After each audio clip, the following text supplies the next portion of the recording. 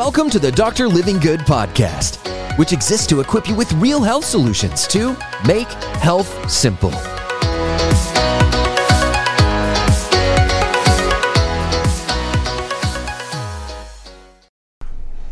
Johns Hopkins University has shown inflammation is directly linked to your increased risk of heart disease. That's coming right up. Before I go there, I'm Dr. Living Good, and you're watching YouTube's fastest growing place to help you experience real health. So join us on the regular. So hit the subscribe button if you haven't yet so you can get notified when we come out with new material. Speaking of notifications, turn the bell on because I'll oftentimes go live. You can ask questions directly to me so I can help you on your journey to experience real health. We're talking inflammation today, and I've been doing research out of Johns Hopkins showing how much inflammation has an impact on your heart disease risk. If you currently have a blood pressure or cholesterol problem, you've had a history of a stroke, an aneurysm, you have family members that have had chronic heart disease just like I had, then you care about this subject, and the key to it is controlling inflammation. For so long, we've been so focused on just controlling blood pressure, just controlling cholesterol, controlling salt.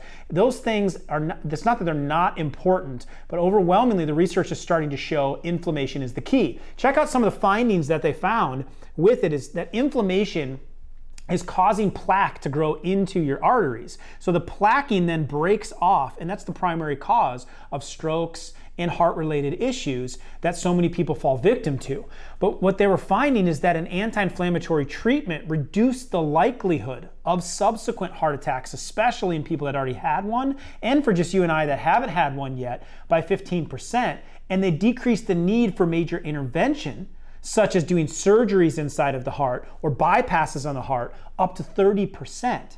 So who wouldn't want a 15 to 30% reduction in heart attack risks and or heart-related surgeries? I know I would have had my dad go through that. I saw him solve through his chest and do an open heart surgery on him. Very scary thing. I never want to end up on that table. So what's the key to do it? Inflammation. 5 things you can do right now to control inflammation. I think these 5 are the most impactful on it. Number 1 is what you're eating. You must be thinking everything that goes in is either causing inflammation and fire or putting the fire out and reducing inflammation. The reduction is going to help your heart. An anti-inflammatory diet is a must. If you need help with that, search our channel and we'll give you deeper guidance on what foods are the best to put in. Number 2 is you're going to want to cut down your eating. Research is becoming overwhelming that fasting is a great way to put the fire out.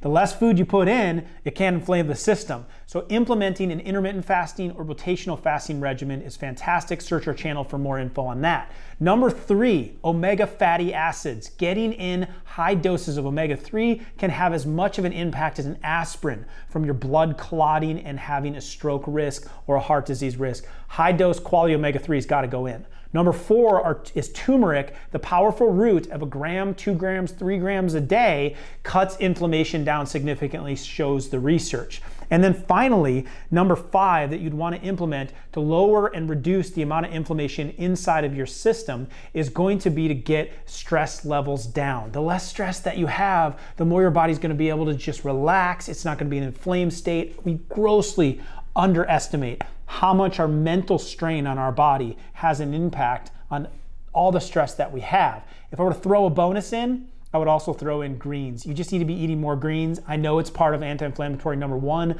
I use a greens powder every day. But those are the steps that I do on a daily basis to control inflammation. We're all producing it. And if we don't get it under control, Johns Hopkins, many other studies are showing our heart disease risks are going up, and we're going to fall victim to the number 1 disease killer of men and women now, which is heart disease. I don't want that to be you, so I'm glad you're here. Let me know what you thought of this video. What do you need help with? Which of those 5 or 6 with the bonus can you do better and start taking action steps and action towards it now so that you can not just reach a destination of health, because it's not a destination, it's a journey, and I want to be with you, here to help you on your journey to experience real health. Let me know what else I can help with, and we'll see you back here real soon.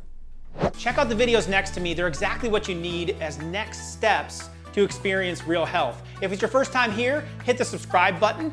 Be a part of the Dr. Living Good community as we all get healthy together. I also give free guides, free links and resources, links to our web classes, a lot of resources to help guide you along this journey to help you experience real health. See you again soon.